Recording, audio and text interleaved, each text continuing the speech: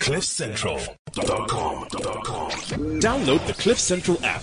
Available now on the Apple App Store and Google Play Store. Stay informed and up to date. It's the Daily Maverick Show, Tuesdays, 1 to 2 p.m. on CliffCentral.com. Good afternoon. You're live with us on the Daily Maverick Show on CliffCentral.com.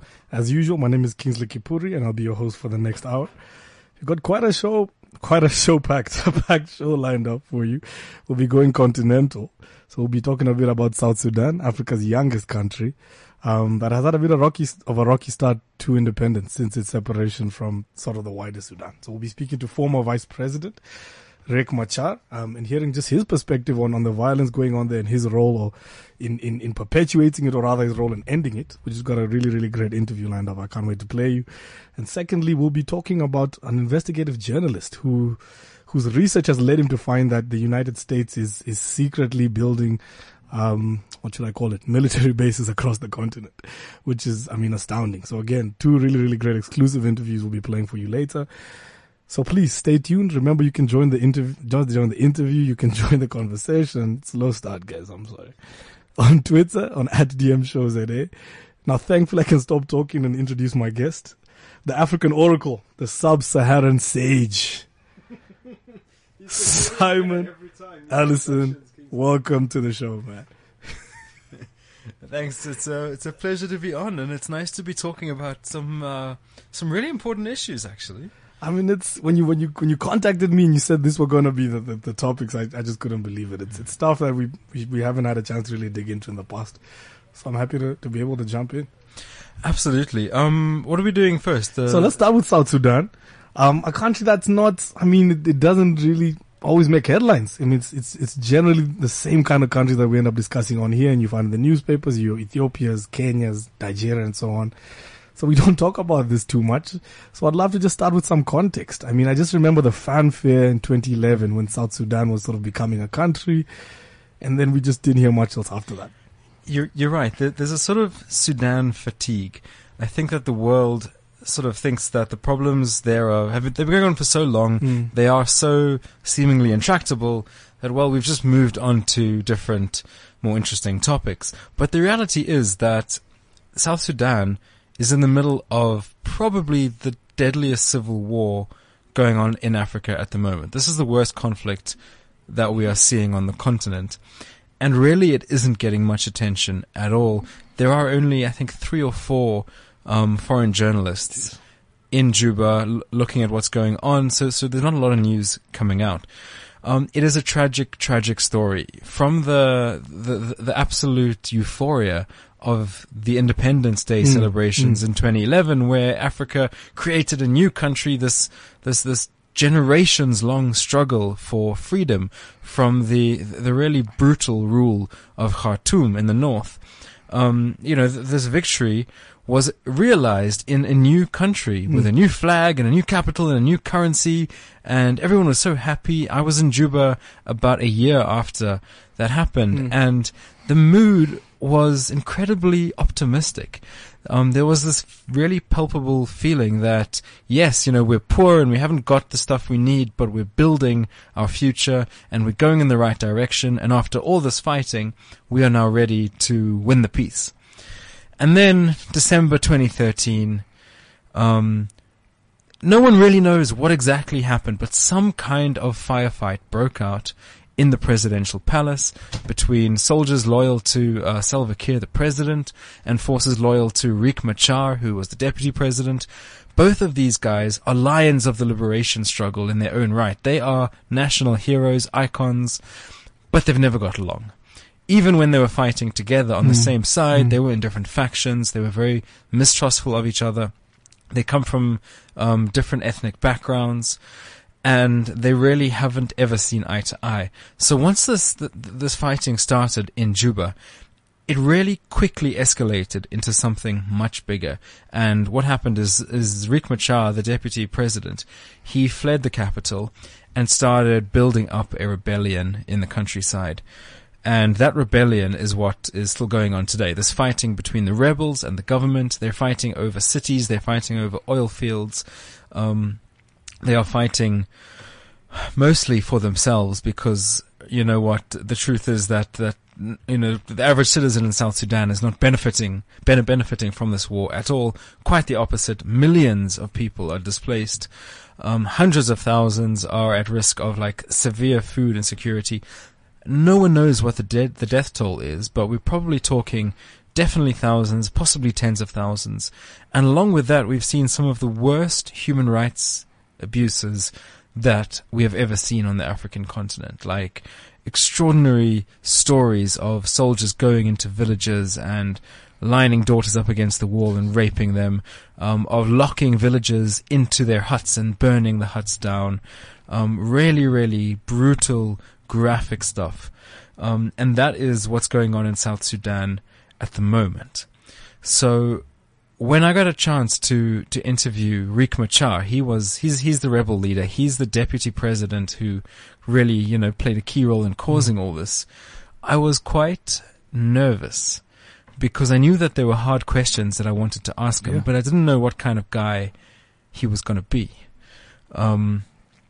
So it was, it was a really interesting interview. Probably one of the most difficult I've ever done. But also one of the most professionally rewarding, because he did talk. And even though I didn't buy his line on things, he was prepared to answer the difficult questions. He was prepared to engage in a debate. And I think we really came out with an insight of what he thinks is going on. And it's very different from what the rest of us think is going on. Okay. I don't think there's much else to be said before jumping in. So I'm just about to play you the interview that I just wanted to sort of clarify, set the scene a little bit before we start. This interview was done in Addis Ababa, the capital of Ethiopia, and this might, you know, strike you as slightly surprising, but actually that's where Riek Machar has his residence. So he pretty much lives in Addis Ababa. So this rebel commander, you think he'd be on the front lines, or at least in the country that he's fighting for. Right? No, he's in another country, in a beautiful part of town next to, you know, burger joints and fancy hotels. The Debonair's has just opened around the corner. Wonderful. You know, so him and his men are living a life of luxury in Addis Ababa, while waging the war at the same time. And that's where I went to see him, at his 3-story house, a nice luxurious villa, beautiful furniture. And we met in the living room there. All right, here we go. This is CliffCentral.com. Dr. Machar, what I'd like to ask you first is your vision of the future. If you were to imagine South Sudan in 5 years' time, where do you see your country? It's like if wishes were horses. Like, I would like South Sudan in 5 years a stable, outlooking, united, prosperous nation. We are underdeveloped now. We have big potential. We could come peace, and I'm optimistic that peace will come. Peace will prevail, actually. Want to go about doing their own business, creating life for themselves. You say you're optimistic that peace will come. Peace will prevail. Many observers are not optimistic. What is the reasons for your optimism? There's an agreement signed. We signed it. It's 5 months, 13 days since we signed it. If this agreement could be implemented with the necessary focus from the guarantors of the peace agreement, peace would prevail in the country. Because there's no other choice, only cause of following peace. So the guarantors, you're saying they need to do more to guarantee the peace. Who specifically? The IGAD, the Troika, they need to do more, because now they have left our president violate the agreement, and I don't think they have given him the necessary pressure to ensure that he implements the agreement by letter and spirit.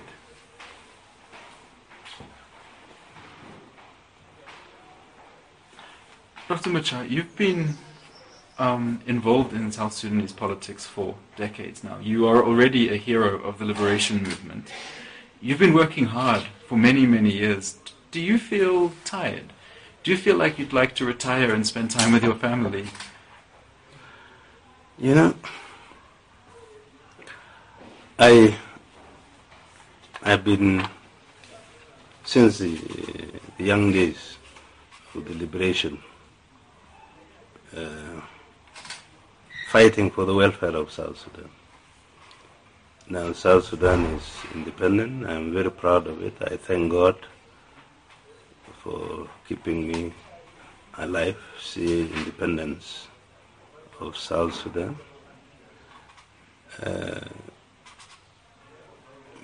I'm also a vehicle for change. I'm happy with the agreement signed, because this is going to usher in reforms. It will also usher in new system of governance, federalism in my country. And I'm satisfied with that, you know. When the time comes for me to retire, I will retire and say, I have done my part. I fought the battle. And when do you think that time is? Oh, time is coming close. It's coming close. Don't worry about that. It's coming. It's coming. It's inevitable. You know? What will you do when you retire? Just out of interest, because it's hard to make a new life. I have lived full life. What remains for me is to ensure things are moving correctly, and for others to take over, you know. So if there's anything I want to live longer for, it's to create stability in the country, and I see the system moves, even without me, you know. It's good to see a system once as created moving without that particular person, because this is when you are sure it will go longer. Many outside observers have described the conflict in South Sudan as an ethnic conflict. Do you agree with this? If it was an ethnic conflict, I would have quit long time ago. It's a battle of ideas. It's a battle of system of governance, political battle. It is not.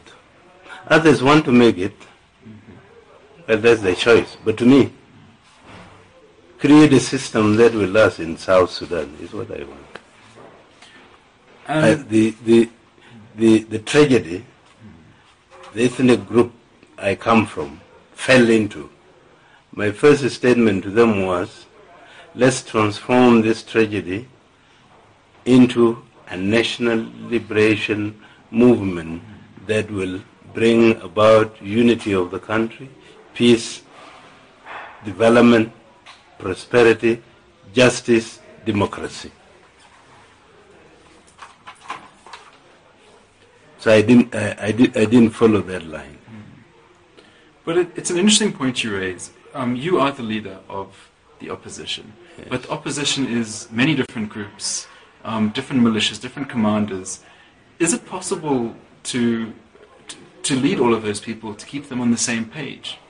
We have united them. We in actual fact, our movement is very democratic. Since we established ourselves April 2014 into one unit, we have met as in conferences and in leadership level more than 7 times. This is not easy in liberation armed struggle. So we are a cohesive group now. When you say things it's not easy to meet, there are huge logistical challenges involved in this operation. And I know it's a sensitive topic, but I would like to ask you, where do the resources to fight this come from? Where does the money come from? Where did the arms come from? Because it's a very expensive business. From our own people.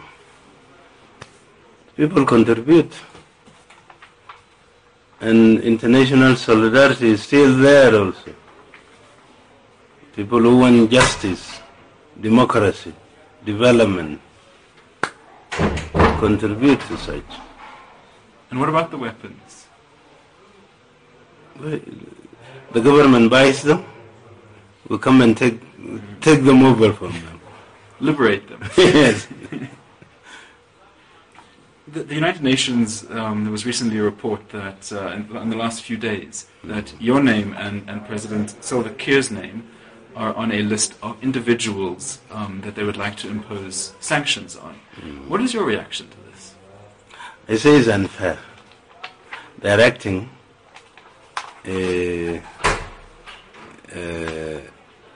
without justice. How can you equate a perpetrator with a victim? I am a victim. Why would sanctions be imposed on me? Why? And will the sanctions, and they're also talking about an arms embargo, will that have a significant impact for you? Arms embargo has no impact on me because I buy no arms. It's the government that buys arms. What are your policies to alleviate the humanitarian crisis? There are more than 2 million people are displaced. Is there anything that you can do to help in the short term? And I know the long-term solution is for major political change in South Sudan, but in the short term, this crisis is affecting so many of your people. Free movement of humanitarians, give them access to reach the needy, support the humanitarians in this effort without being interrupted, ensure that the ceasefire that we declared on the 29th is maintained so that there is no more displacement. The sooner the transitional government of national unity is formed, the better, so that we can cater for our people and support the international humanitarian action that is taking place. We have opened South Sudan to humanitarians to access any person who is in need. Just want to check this is recording.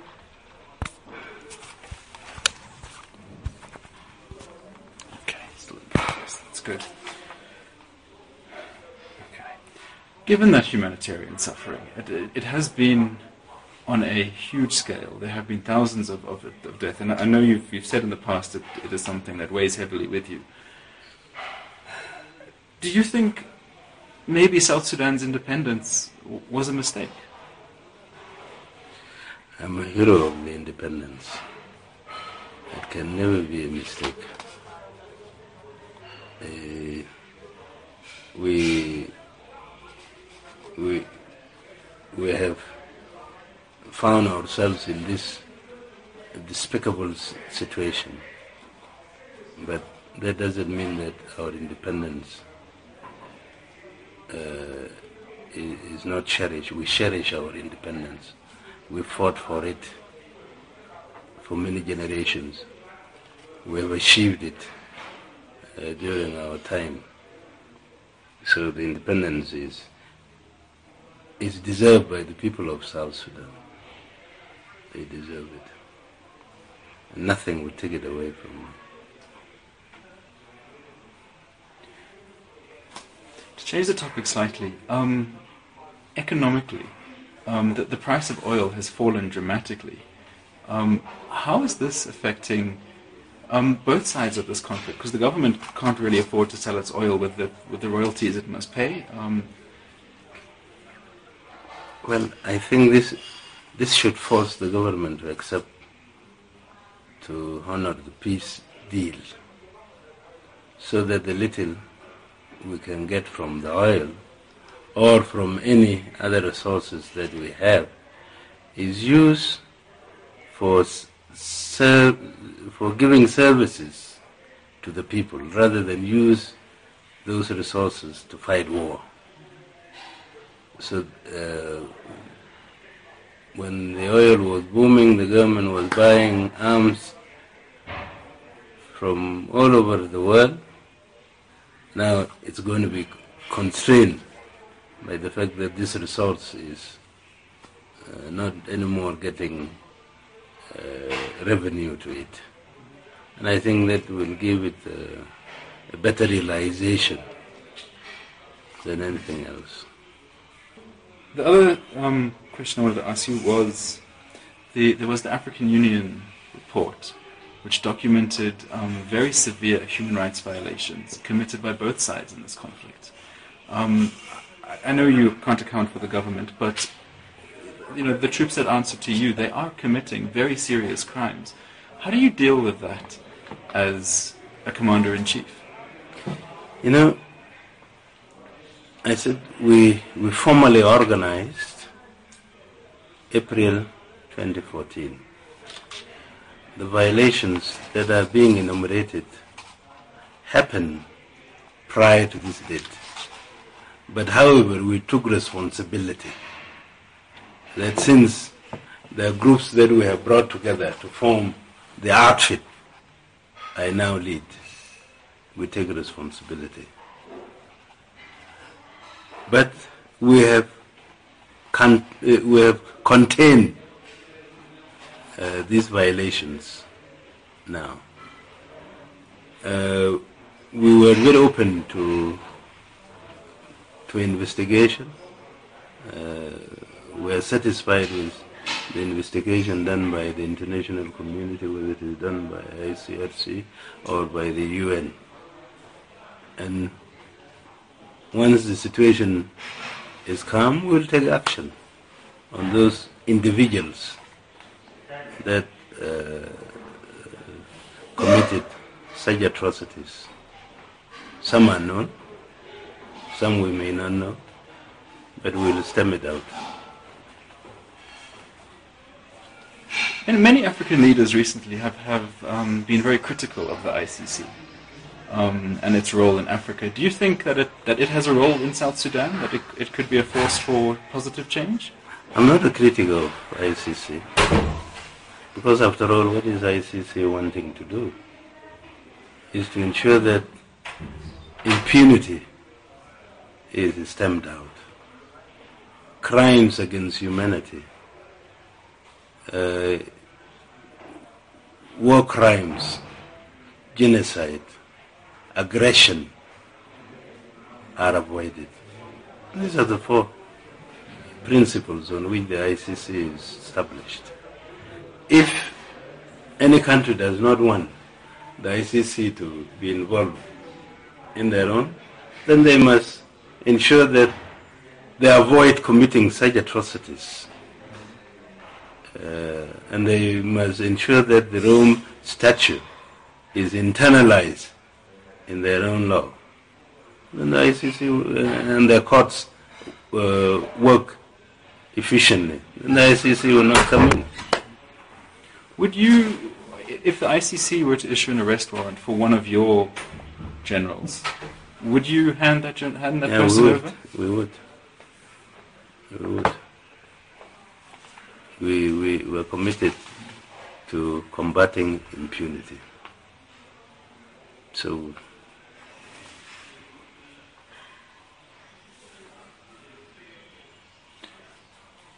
And that is a recognition of the fact that our country is not in a position to try those who have committed atrocities, particularly in the 4 areas: crimes against humanity, war crimes, genocide, aggression.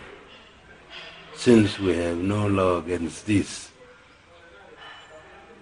and there is a body that can do this work, we will. In the peace agreement, we fought hard that there would be a hybrid court that will handle these issues.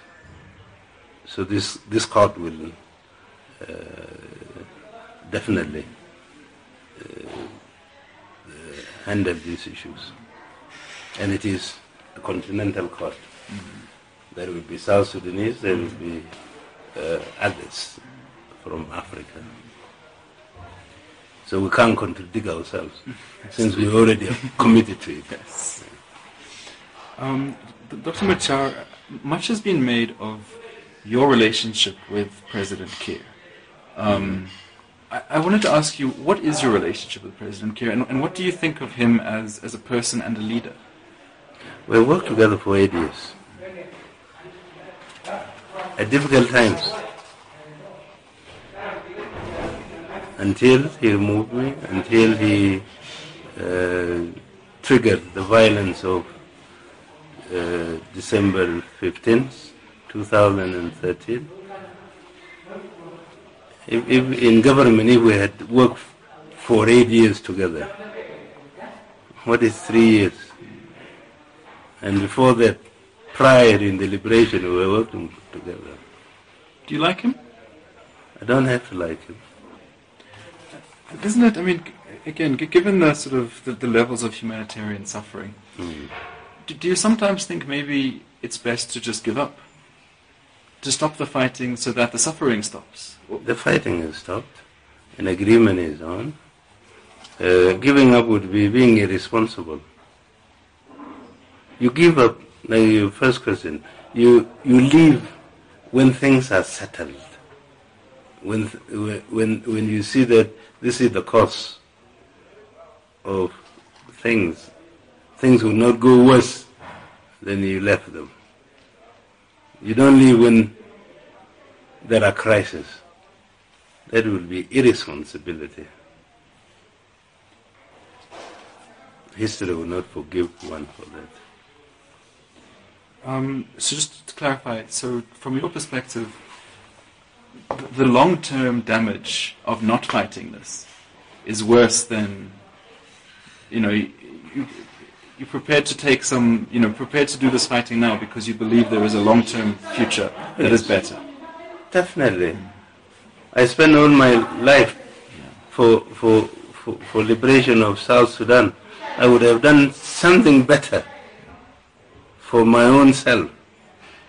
But I forsake that. So, resisting dictatorships is worthwhile than accepting them, thinking that things will change themselves alone. They don't. Human beings, they change course of life. So, Machar, you were in Uganda earlier this week. Yes. Uganda has played a very significant role with their troops that have been in South Sudan. What did you and President Museveni talk about? Well, we talked about this. They interfered, they fought us, they fought along the current regime. They also, they had played 3 roles. The role of supporting a government, which to us, a government that has killed its people. They also played a role of trying to get a peaceful solution in the search for for peace and stability. They did that, and now they are grantors of the peace agreement. So I went to visit him on the last agenda that he's a grantor of this agreement, and I want to turn a new page in the relations, so that we implement the peace agreement. My last question, Dr. Machar, and I thank you for taking the time to speak to us. How would you like history to remember your role? Created a country. That's not a bad thing, I thought. That's pretty cool. Created a country. And do you have any... I was fought by my brothers when I said self-determination is what we should fight for, and by my enemies. And in the end we won. Self-determination. We were free. And do you have any regrets? If I would have, my regrets would be the death, the suffering that my people have got, and those who got involved in all these struggles. These are my regrets. But then I tell my people, there's no independence on a silver plate. We have to sacrifice for it. Mr. Machar, thank you very much. This is CliffCentral.com. If you're just tuning in, we just aired our exclusive. Can we say exclusive? It's already been on Twitter and on the article. We're gonna run with Let's it just anyway. say exclusive. You heard it here first. All the fun things to say. Interview with former Vice President of South Sudan and now rebel leader, Dr. Riek Machar, by Simon Allison, who I have in studio with me. I mean, Simon, like I said to you, before, hearing that, he sounds like a really reasonable guy, actually a nice guy, and really paints himself as a victim and somebody just trying to do the right thing. But, you weren't too convinced. He was lovely. I was charmed. I had a great time. He was hospitable. He was courteous. He commands an easy sort of respect. I felt like I was having a nice chat with my grandfather. It was that kind of relationship, that kind of vibe that he gives off. And a lot of the stuff he says superficially makes sense. There is a sort of internal consistency in the messages that he's pushing. This idea that it's, the government's fault that he wants peace, but the other side won't move, that he's laid down his weapons, but the other side keeps fighting. But it's just not true. At one point, when he was talking about human rights violations, he said, "Oh no, we haven't committed any human rights violations since 2014." Rubbish. Absolute nonsense. This idea that, since the peace agreement was signed, that his fighters have laid down their weapons. Also, absolute nonsense. There have been several reports of rebel forces going in and massacring villages and killing people. So, you sort of wonder. There are two options. Number one, he is actually deluded. So he's sitting in Addis Ababa. His generals on the ground are feeding him information. What information are they feeding him? How accurate is that information? We don't know. He's built up this picture of himself as a liberation fighter. Yeah. He thinks he's waging a just war, and he's managed to convince himself that he is doing so. He's found ways to explain away all the inconsistencies. That's not out of the realms of possibility. These kinds of leaders, they have a sort of megalomania, almost a disorder that allows them to do this. On the other hand, maybe he's also just a very experienced politician who knows how to charm people, who knows how to tell people what they want to hear, who knows how to sell his side of the story. Either way, he is presiding over extraordinary amounts of suffering. And so to hear him say at one point in that interview, "I am a victim," even during the interview itself, it made me want to sort of get up and leave the room. Because how can a man who, even if he does believe in what he's doing, he's still living in comfort in Addis Ababa, ordering people to go die, ordering people to go and kill. He is not the victim in any way, shape, or form. It's the South Sudanese people who are suffering through this that are the victims, and he doesn't seem to get that. Are you convinced that he does have the power to end this if he made the command and he perhaps not? He is sort of divorced from the fighting on the ground. He's not in full control of his generals that are on his side. Which again is, you know, he said he was in the interview. He said everyone's on the same page. Well, no, they're not. And so, you know, if he were to say, you know what, this war's silly, let's stop fighting, would his generals listen? Perhaps not. But also, you still got to try. He still is in a position to at least moderate the worst consequences of this war, and he is not doing so. Okay, my final question on this post-interview, how has this changed, if at all, your sort of analysis and looking at the South Sudanese situation on the conflict? Has it changed it at all? Is it looking good? Any end in sight? I think, to be honest, it has made me more pessimistic because getting so close to one of the key movers in the conflict and seeing just how stubborn he is, just how unwilling to make real concessions, just how unwilling he is to actually live in the real world of facts and information. You know, he is living for one, you know, I don't know which explanation it is, but he is living in this bubble.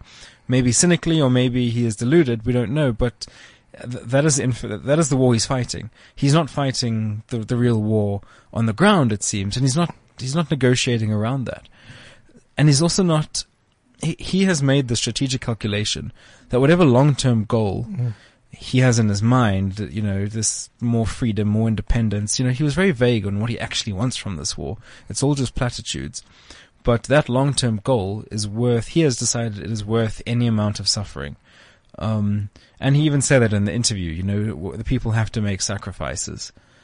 And that to me is a sign of someone who is very readily, the human cost of this war is not weighing as heavily on him as it should. It's not influencing his decision making. I imagine the same is true of his counterpart on the government side, President Salva Kiir, who has been, if anything, more obstinate, more difficult to deal with than Machar. So I don't see any swift resolution in sight while these two dinosaurs are essentially slugging it out between themselves, regardless of the consequences. There you go. Not too much I can add there. We're just going to go into a quick commercial break and then we'll be right back. We have all given the special lady in our lives a gift that she might not have loved as much as we expected she would. Don't leave it to chance this Valentine's Day. Spoil her with a genuine piece of Pandora jewelry, a unique gift that she will cherish forever, from only 399 Rand. Visit Pandora.net to locate your nearest store or follow them on Facebook at Pandora South Africa and take the guesswork out of gifting. Stay informed and up to date. It's the Daily Maverick Show, Tuesdays, 1 to 2 p.m. on CliffCentral.com. Good afternoon. You're back with us on the Daily Maverick Show on Cliff Central. Just going into the last quarter of the show, and Simon will be telling us his thoughts on the new Beyonce video and the halftime show. He's been analyzing that intensely. And I will save you trying to even answer that question. But anyway, Twitter tells me it was amazing. I haven't seen it. I hear it's great. I don't know. You know, whatever. Anyway, a lot going on in the country. We have a Kandla case hearing at the Constitutional Court. We've got two journalists there, Anjani Munusami and Greg Nicholson, who are tweeting live from there. So please, if you're on Twitter, head over there and see what's going on, and we'll make sure to cover that at the next show. But for the last portion, we want to, shift gears a bit and talk about sort of American military influence on the continent. Now, Simon, when you told me you were working on this, my sort of first very naive thought was, why does America have military bases on the continent at all? Before we get to this, it's not naive. It's a great question. What on earth is the American military doing on another continent? And now to talk, one, I don't understand that. And two, now it's not that, why do they have them? They have now secret ones on top of the not secret ones that everybody is okay with. So, So I guess here's what we know about America and Africa. This is what's official on record. Okay. Is they have, the American military has divided the world into sort of different spheres. And they have a special a sort of contingent of their army which is dedicated to African issues. It's called AFRICOM, the Africa Command. It's based in Stuttgart in Germany, because no African country is really willing to host such a major American military base, in public at least. On the continent itself, what they have is one major base in Djibouti called Camp Lemonnier. The French also have a little a contingent there, and that base has, a lot of troops, like more than 10,000 troops, I think. Jeez. And they have a runway. They bring transport planes in there. They do have fighter jets there. They have drones there. And this is, this we know about their footprint in Africa. Now, Nick Terse is an investigative journalist with a site called TomDispatch.com. It is a really, really fantastic site. It's American, but it looks very closely at America's foreign policy, and it sort of tells the stories that mainstream media miss or, aren't that interested in. A lot of what they do is trying to pick holes, I think, in what the U.S. military or the State Department says it's doing versus what it's actually doing. And Nick Terse made his name. He's produced lots of great work, but one of his biggest was he looked into accounts of U.S. massacres in Vietnam, in the Vietnam War, and he uncovered a lot of those. They were a lot more widespread than we realized. They were a lot more deliberate than we realized. And it was his work that brought that to the fore. Now, while he was doing some research into the U.S. military, he sort of kept coming across random documents. There'd be some kind of tender notice, and it would, be tendering about this, and then also there's something for something in Africa. And he kept seeing little clues that indicated something was going on in Africa. But when he approached AFRICOM to ask, what's going on? They said, no, there's nothing. We have one military base in Djibouti, and that is all. So he said, no, this doesn't add up. And he devoted a lot of his time, took him a couple of years, to investigate what's going on. And now you can't just Google this stuff. This is really intense investigative journalism. You also can't just ask the US military because they're not going to answer you. So what he had to do was he had to he had to work the system. He almost had to game the system. And so what he would look at, U.S. military departmental budgets and break those down and see if there was any lines that were attached to something else. He would look at requisition orders for, these clamshell hangars, they're called, which is what they erect at these secret military bases, to put the planes in. How many hangars have been ordered and where do they go? And then try and piece it together from there. He would use, and this is quite astonishing, he'd use Google Earth. I was just thinking, can you just look? You can literally look. So he'd scour patches of desert in the Sahel. Jeez. And I think he had a few tip-offs of where he should be looking. Jeez. But those satellites capture stuff. There's one in Djibouti, and on the Daily Maverick article we wrote about this, which I think we'll tweet out the link. We'll share that just now. So we've got a picture of the secret base in Djibouti where the US military have been denying that they're building anything.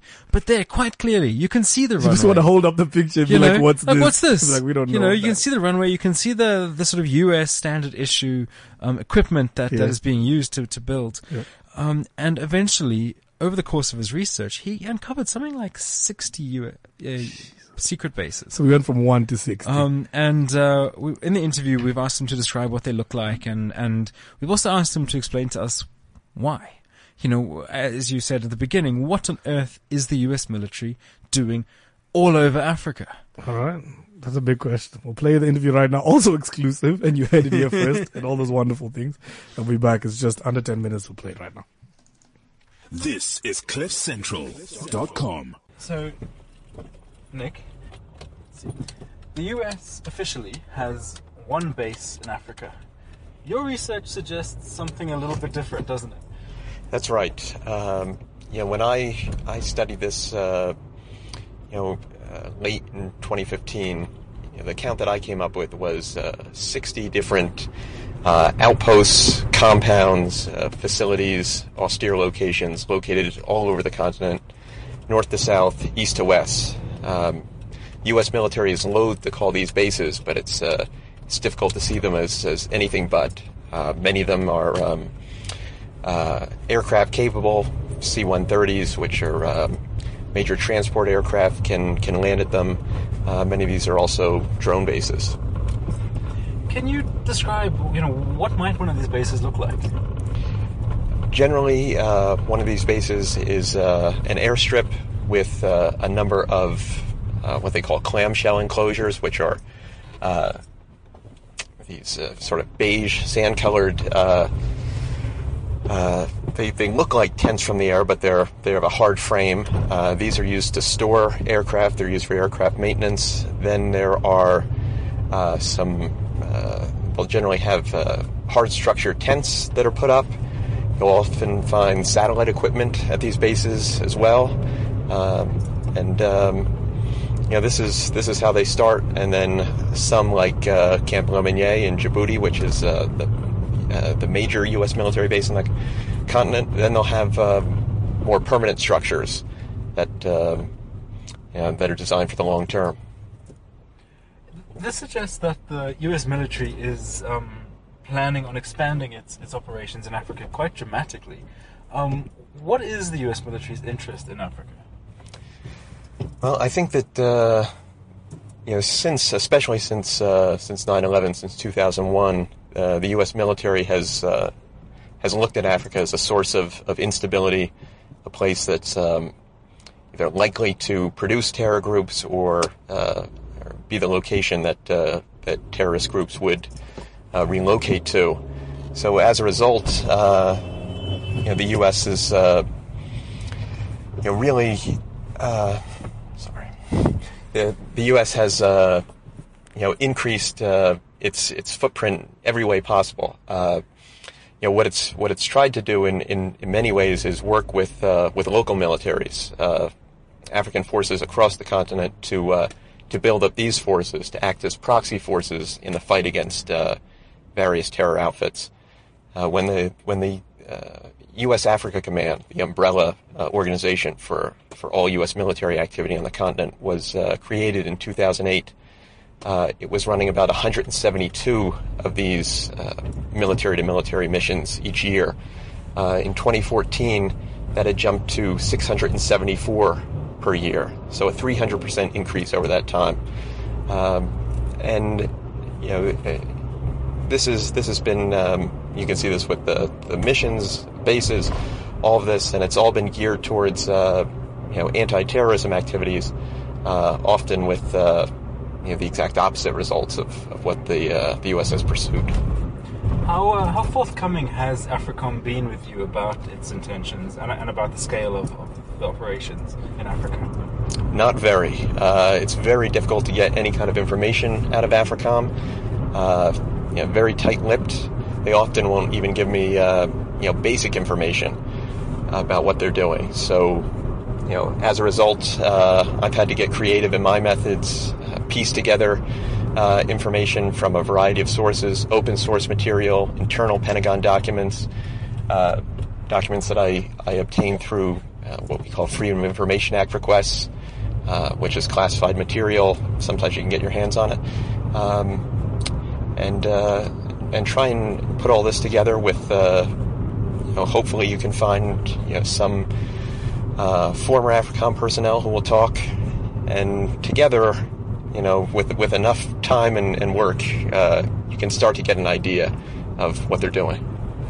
This must be costing an extraordinary amount of money. Where's it all coming from? AFRICOM's budget? The expansion of bases in Africa. Who's financing it? I mean, this is, U.S. taxpayer dollars at work.